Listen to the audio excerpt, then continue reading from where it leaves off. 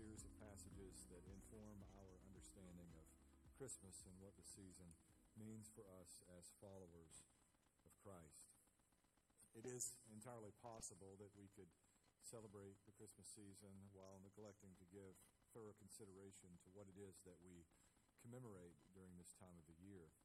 I was almost 20 years old before I came to faith in Jesus. We always celebrated Christmas, but I can never once, prior to the weeks and months leading up to coming to faith in Christ, remember a thorough explanation of the message of the gospel, which is in essence the message of Christmas. I've experienced, and many of you have as well, on short-term mission efforts, being in other parts of the world, especially in Eastern Asia, Thailand, and China, where Christmas is a really big deal. And yet there is little to no understanding of the message of the gospel.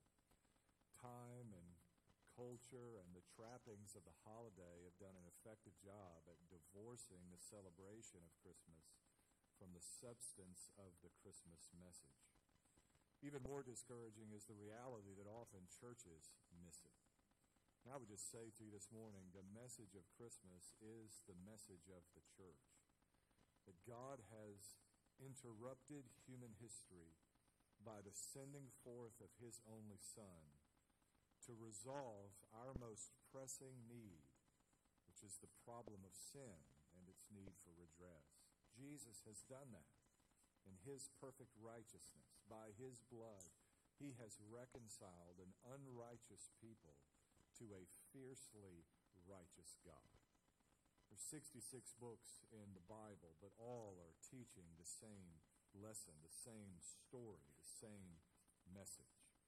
What looms large over the narrative arc of the Bible is this great issue.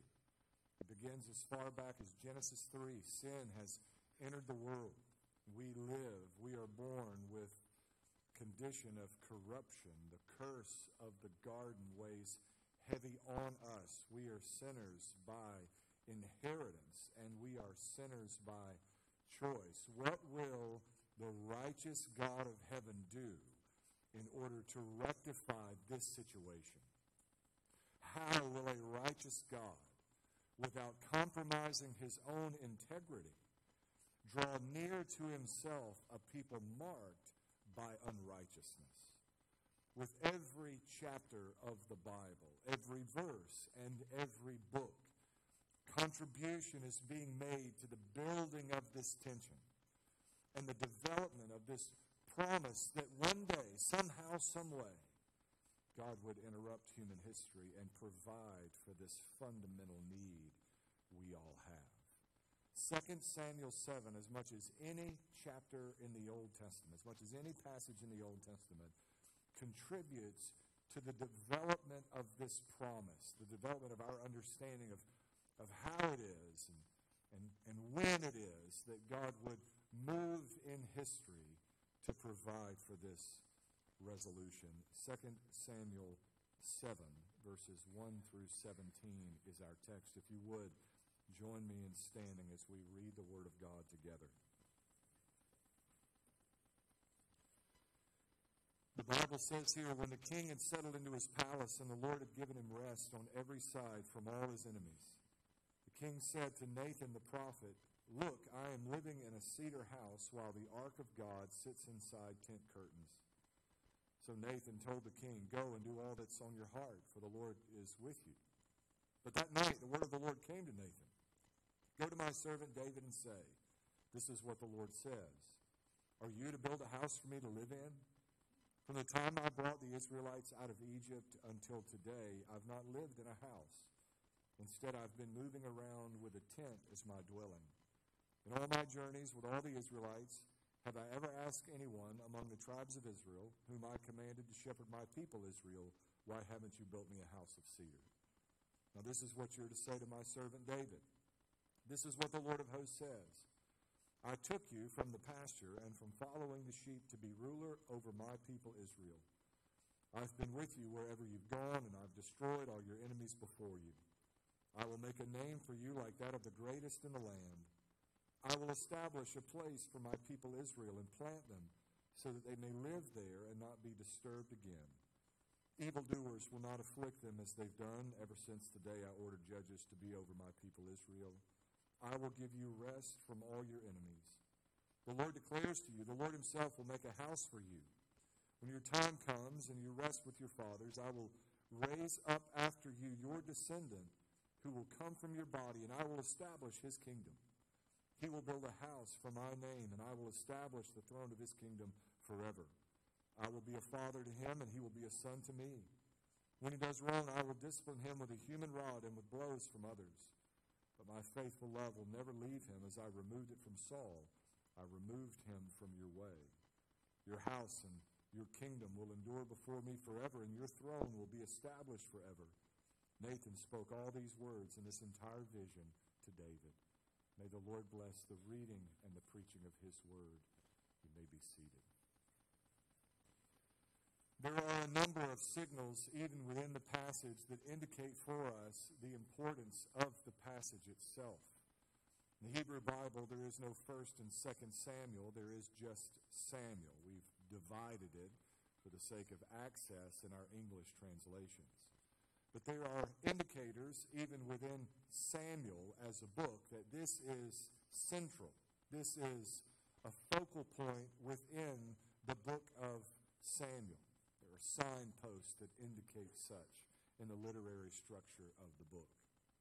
Even more than that, this is the most substantial statement from God since he bound himself to Israel in a covenant through the ministry of Moses. 198 words in the Hebrew text. Again, the most substantial statement that God has offered for now hundreds of years. There are indications here that we are building upon the covenant promises of God previously forged in the Old Testament. David's proper way of referring to God in verses 1 through 17 is to refer to him as Adonai Lord. Adonai Lord, again and again and again. The only time in all of Samuel that terminology is used to describe God, and it's terminology that derives directly from Genesis chapter 15 when God makes a covenant with Abraham. In Genesis 15, God says to Abraham, I'm going to make you the father of a vast nation. Your descendants will be the source of blessing to people all over the world, as innumerable as the grains of sand on the seashore will be your descendants. I will be with you, and I will bless those who bless you, and I will curse those who curse you. By the time we come to the Exodus event and the covenant that God makes with Israel as a specially chosen nation, he binds himself to Israel in a covenant and provides for them laws and regulations. They are to be holy as he is holy in order to designate themselves as the elect, chosen people of God. The language of God's covenant commitment to Israel is expressed throughout these 17 verses. Again, an addition to the promises God had previously forged between himself and the people of Israel. David's concerns in our passage are noble. He looks around and he observes, I'm living in a house made of cedar, which is, in an ancient Near Eastern setting, a house of luxury. I'm living in a fine home. I live with all of the comforts that this fine home affords me, and yet the Ark of the Covenant, that most forceful expression of the presence of God among us, is out there in a tent. I will agree with David, there is something a little off-putting about that. I might be a little discomforted by that if that were to be my experience. I have a fine home, and the Ark of the Covenant is in the tent, of all things. And so David says to Nathan the prophet, I want to build the Lord a house. In effect, I want to build a temple in which God will abide in our midst. Nathan, having observed that David was a man after God's own heart, and having observed that God's favor rested on David, said, Go and do all that is in your heart, for the Lord is with you. But soon after, God would appear to Nathan the prophet, provide not just for the prophet, but also for David, correction. Verse 4 of chapter 17 says, That night the word of the Lord came to Nathan, Go to my servant David and say, This is what the Lord says. Are you to build a house for me to live in? From the time I brought the Israelites out of Egypt until today, I've not lived in a house. Instead, I've been moving around with a tent as my dwelling. In all my journeys with all the Israelites, have I ever asked anyone among the tribes of Israel, why haven't you built me a house of cedar? God would go on to say in verse 11, the Lord declares to you, the Lord himself will make a house for you. This may seem arbitrary, but David is learning a great gospel lesson.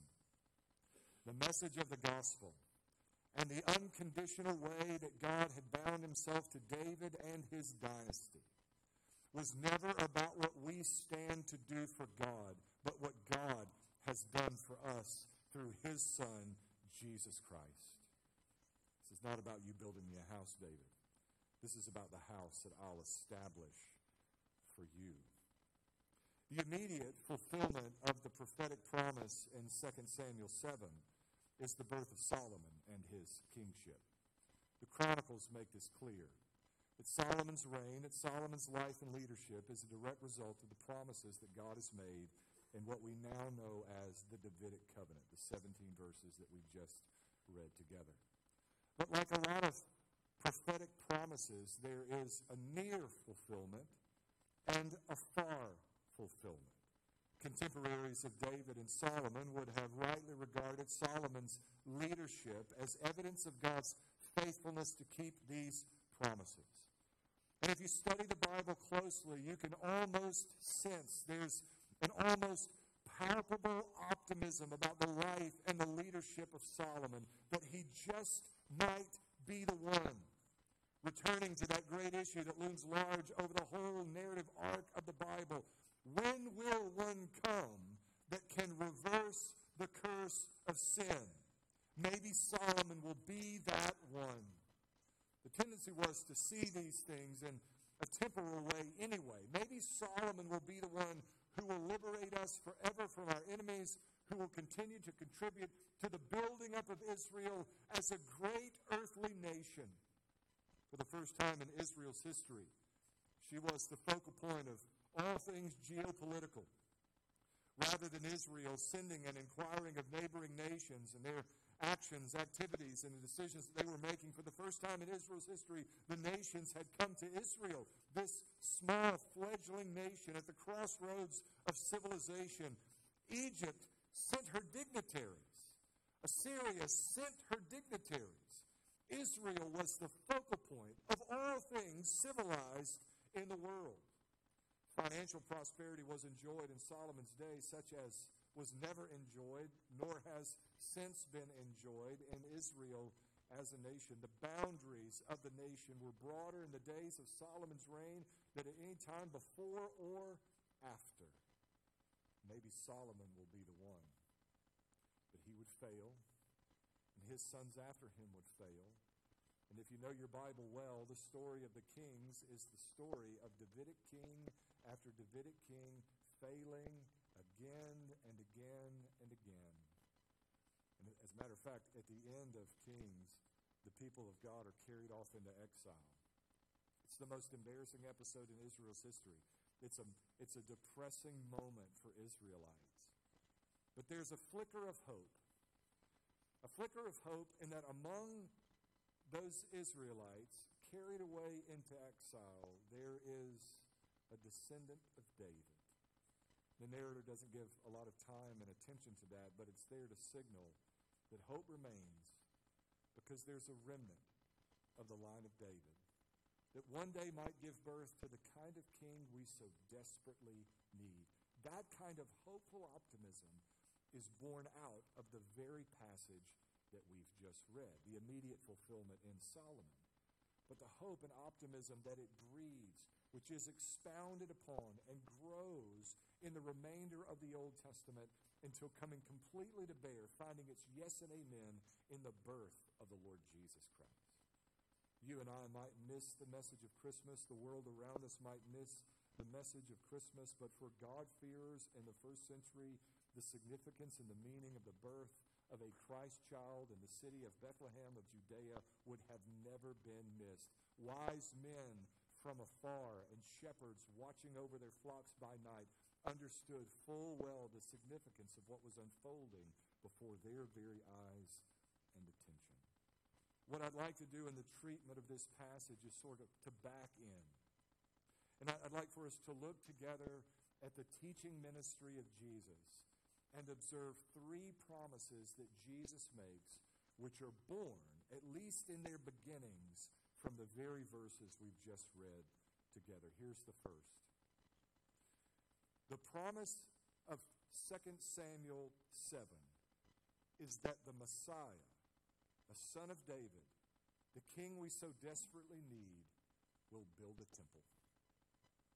Now, I don't see your hair blown back or standing on end, so let me tell you how important that is.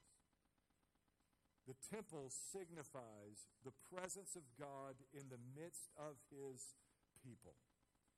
In fact, even before the temple, it was the Ark of the Covenant that signified God's presence in the midst of his people.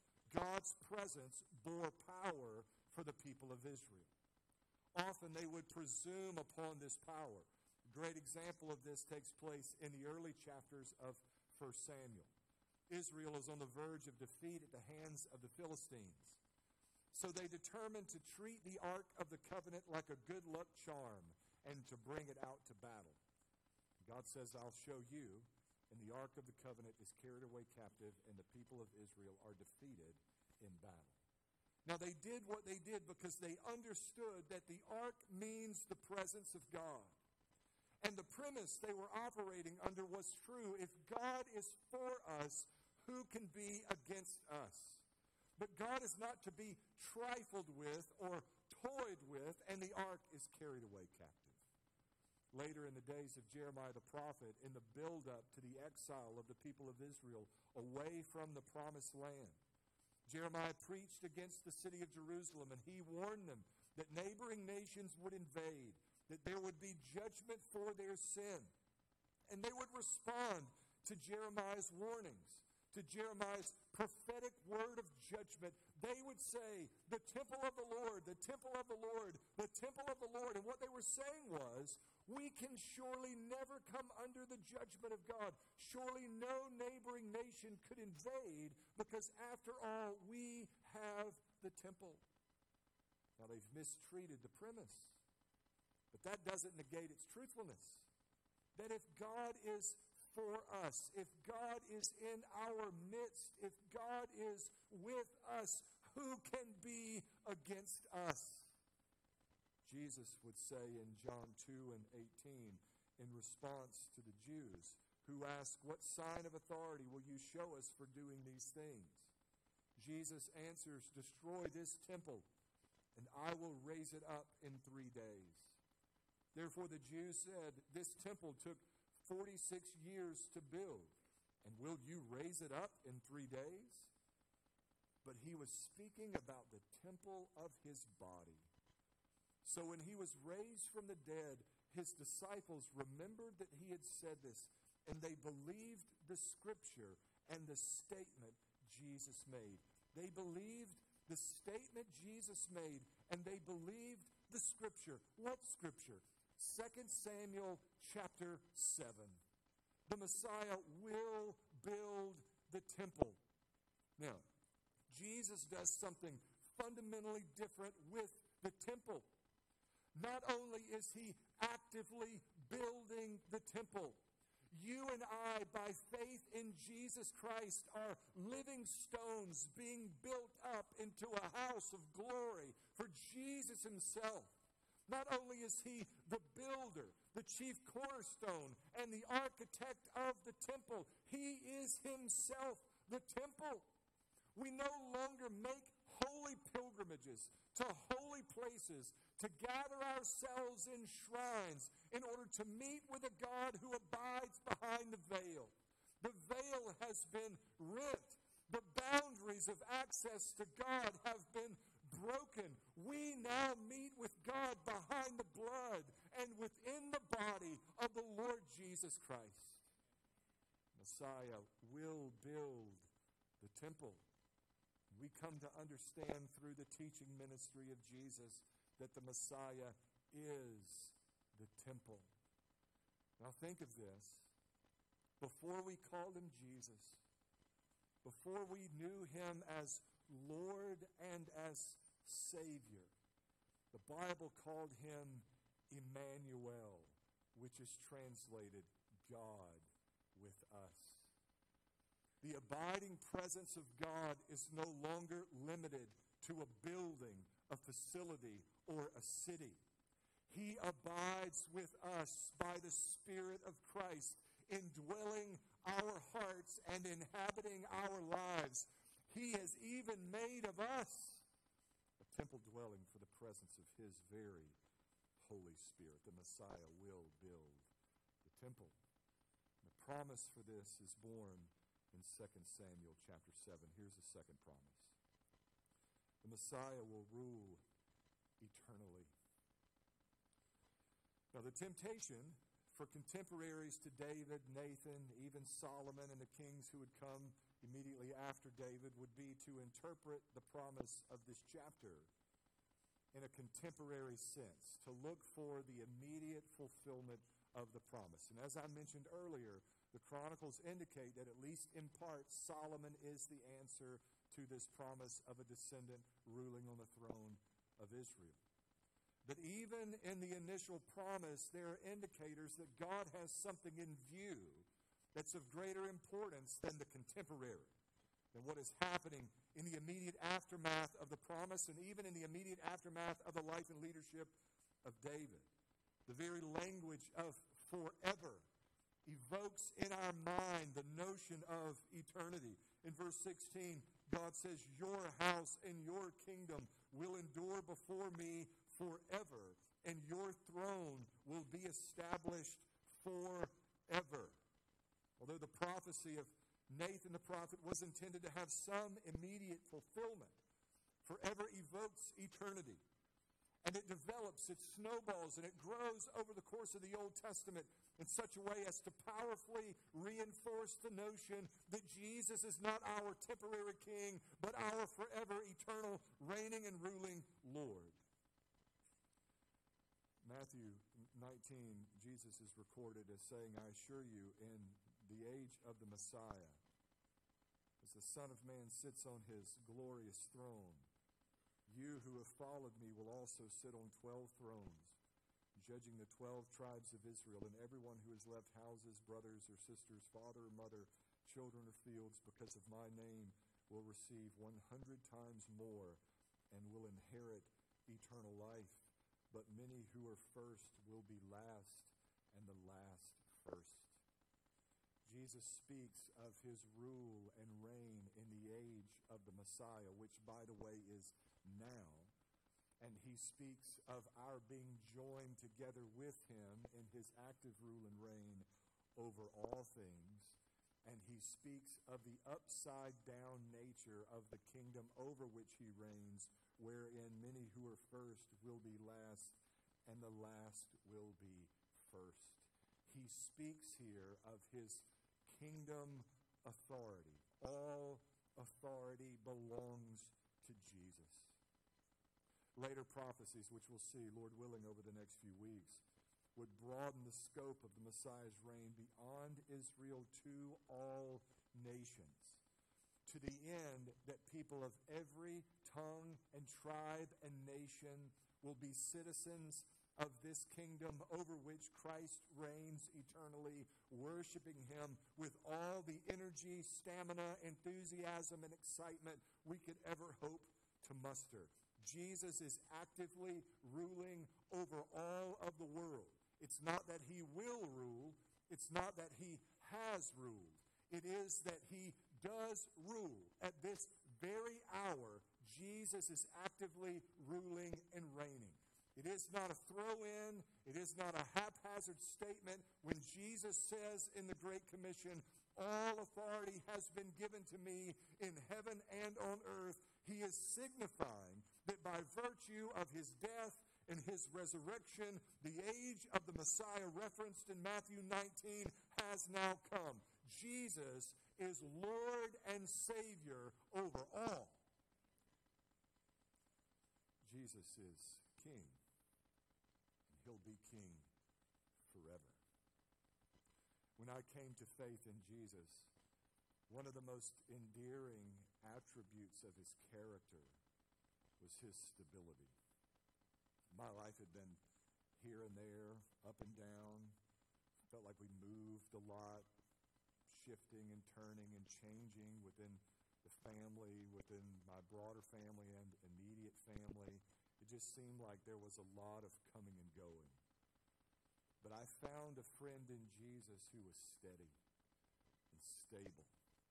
The same yesterday, today, and forever, in whom there is no change or variation, no shadow of turning. I found one whose faithfulness was great and whose mercies were new every morning, who would never fail me nor forsake me. This is at least a part of what it means to say that Jesus reigns forever. In the kingdom, there are no elections. There is no democratic process. There are no debates, no opinion polls. It doesn't matter what you think, because those who are in, their hearts have been arrested by the power of the gospel, such that they are eternally smitten with the one who bled and died and rose again, that they might have this great gift of salvation. Aren't you grateful for that? There's a third promise in our passage, namely that the kingdom of the Messiah will never perish. In other words, that citizens of the kingdom Jesus establishes will never die. Verses 8 through 11, the Bible says, "Now this is what you're to say to my servant David. This is what the Lord of hosts says. I took you from the pasture and from following the sheep to be ruler over my people Israel. I've been with you wherever you've gone, and I've destroyed all your enemies before you. I'll make a name for you like that of the greatest in the land. I will establish a place for my people Israel and plant them so that they may live there and not be disturbed again. Evildoers will not afflict them as they've done ever since the day I ordered judges to be over my people Israel. I will give you rest from all your enemies." The promise is, in effect, a place of rest, a place of liberty, a place of peace, a place of protection. God had promised the people of Israel to give them the promised land, and he brought them over under the leadership of Joshua that they might enter into a rest that would prove over time to be partial as the result of their active disobedience. But Jesus has promised to, in effect, bring us over, to inhabit a place of peace and of rest, a place whose peace and rest and protection is not conditioned upon our ability to obey, but which is conditioned upon the perfect righteousness of the one who bled and died in our place. So yet again, Jesus has done for us what we could not do for ourselves. With the turning of every page in the Old Testament, we see this striving, this straining at resolving the conflict created way back in the garden. We have this historical rehearsal of every technique, every maneuver, every method that might be employed to bring resolution to that fundamental problem. How will we as an unrighteous people be brought near a righteous God?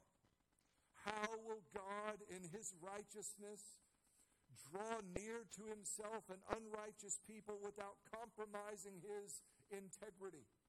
Will it be through an earthly king? Will it be through a judge? Will it be through the conquest of a land that provides for flowing milk and honey and peace from their enemies? Will it be through the implementation of law? Will it be through the work of priests and of prophets, the performance of great miracles, the straining and the striving to do all that God has called us to do? And with every technique, with every method, with every maneuver, humanity finds itself failing again and again and again and again. Until the Son of David who is the Son of God, was born in Bethlehem of Judea to do for us what we simply could not do for ourselves. You might even say that over the course of the period of the kings, the people of Israel are learning that it's not just a son of David they so desperately need, but it would be revealed in the days of Isaiah the prophet that it was the Son of God, ultimately, they so desperately needed. In Luke 22, Jesus says, I bestow on you a kingdom, just as my Father bestowed one on me. In Matthew 18, he says, my kingdom is not of this world. If my kingdom were of this world, my servants would fight so that I wouldn't be handed over to the Jews. As it is, my kingdom does not have its origin here. It is an interesting phenomenon to me that we understand so little about the kingdom when Jesus talks so much about it. Even the verse we've just read, my kingdom is not of this world, is so often misunderstood. Note that Jesus does not say my kingdom is not in this world. He says my kingdom is not of this world. His kingdom does not originate from this world. It's not born out of military conquest or political influence. It is heavenly in its origin. It is divine in its nature. And he has invited us as the people of God by faith and repentance to be citizens of this everlasting kingdom under the rule of his everlasting kingship. This is great promise for us. Packaged together with this messianic promise is hope for life everlasting that comes only through the Lord Jesus Christ, an everlasting king with an everlasting kingdom. It does not matter what this world does to kingdom people. Nothing this world attempts to do to subvert the kingdom of Jesus will ever work. The psalmist reflects on this world shaking its fist in the face of God, seeking to undermine the work of the kingdom in this world. Why do the nations rage and the people plot vain things? You and I are citizens of an everlasting kingdom in which we are eternally preserved by faith in Jesus Christ. This is reason to rejoice. And these hopeful expectations find their yes and amen in the person and work of Jesus Christ. We tend to sort of isolate these component parts of Jesus' life and ministry from one another. His birth, his life, which is often neglected, his crucifixion, his resurrection, but it's all part and parcel of the same gospel message. We were in Israel, I was in Israel, and several of you were in Israel back in September. We didn't realize it then, but we were getting in and out of Israel by the skin of our teeth before so much of what has unfolded in days since began to unfold. We were driving around in the tour bus and going from site to site and seeing various things, and you would see on the backs of road signs, sometimes even on the front of road signs, on doorposts and light poles, these signs, and you could tell they'd been around for a while. They were faded. You couldn't read all of them. You would just get little flashes. And I read biblical Hebrew, but modern Hebrew is a much different thing than biblical Hebrew. And so when I would see biblical term, I would seize on that and try to read through whatever was there in the Hebrew. And I was seeing the word Melech, which means king, on this poster that was everywhere you looked. We were driving along in one stretch of road, 5 or 6 miles, and I must have seen a dozen of these signs. It was an aged man with a long white beard, and the first word that I could see was Melech. Eventually I could see Ha-Melech, which means the king. And then I could see the full writing. It said Ha-Melech Wa-Ha-Mishaach, which means the king and the Messiah. Now, if you talk to Jews in the West, they will say to you that this idea among evangelicals that the Jews are waiting for a Messiah is just a figment of our imagination, that we're taking the Bible far too seriously and that they don't look at the Scripture in that way. But here I'm driving along an Israeli highway, and there are a dozen signs in a 5-mile stretch of road with an old guy with a gray beard that says, "The King and the Messiah."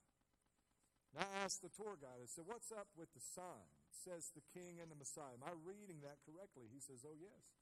They thought, in the past tense, that he was going to be the King of the Jews and the Messiah. And I said, "Thought? What has happened that they're now convinced he's not?" And he said, in a rather cavalier fashion, "Oh, he's dead." That would sort of wrap that up, right? If your messianic figure is dead, you don't have much hope. Like, you know he's out. We got 3 over here to pick from.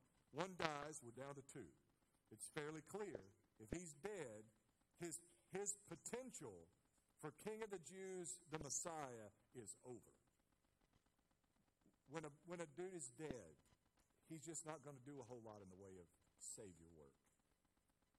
And it was just a note to me, an encouragement to me, a reminder to me of the significance of worshiping a King and a Messiah who admittedly was dead, but has been raised again. And that resurrection is history's strongest attestation to the truthfulness of the gospel of Jesus Christ and the substance of Jesus' earthly ministry. Do you know why I believe? Beyond faith, beyond blind faith, beyond the work of God's Spirit that has forever changed my heart and life, beyond the hand of God's providence in my life experience that I can trace in reverse indelibly. I know that God intervened in these ways along the way to set my life apart. I know that God has taken the heart of a bitter, violent, angry young man and filled me with joy and gladness and has been pleased to use me in the service of an everlasting King as a citizen of an everlasting kingdom. But beyond all of the spiritual, do you know where I find confidence in the truthfulness of the gospel? In an empty grave outside the city of Jerusalem, where the body of my Lord once lay, where the angelic announcement was made, "Mary, why seekest thou the living among the dead? Christ is not here, he is risen." Dear friend, it is not just that the promises of 2 Samuel 7 are brought to bear in the life and ministry of Jesus. It is that all of the promises of God find their yes and amen in the person and the work of Jesus. The invitation of the gospel this morning is that we would surrender ourselves to the lordship of an eternal King who is Jesus Christ, and consequently become eternal citizens of an everlasting kingdom. We're in Bible study Wednesday night, and we're going through evangelism strategy, disciple-making strategy, and doing what we call a 20-second testimony. Many of you have been through that. And you just identify 2 words or basic statements that describe your life before Christ, 2 words to describe your life after Christ, and 1 sentence that describes your conversion experience. I've heard 1,000 of these. But I think I may have heard the most powerful 20-second testimony that I've ever heard. There was an older gentleman from our congregation, and he came and he shared with me when we ended. You know what he said? Usually people would say, before Christ I was without purpose, or I was addicted, I was lost, I was bitter, I was broken. He said, before Christ, before God saved me, I believed in God and I prayed every night. And that's the testimony of countless people who come to faith in Jesus away from a cultural Christianity. This Christmas season will be marked by a flood of people who attend church services just like this, who know all about Jesus in their head, but what they know between their ears has never made it as deep as their heart. There'll be those who go to church services as believers in God, who pray every night, but have never come to that critical moment in their life of waving the white flag and surrendering to the lordship of Jesus over all their life. The gospel does not ask us if we believe in that superficial way in the existence of God. The gospel invites us that we surrender all of our life to his lordship and authority and find our delight in him. Do you know him in that way? I suspect there might even be some in this room who would bear testimony similar to what I heard on Wednesday night. You know, there was never a time in my life when I did not believe in God. There were times in my life of special urgency when I even prayed to God. But there had to come a moment in time in my life, that crossroads milestone moment of choosing Jesus over my sin and entrusting my soul to him eternally.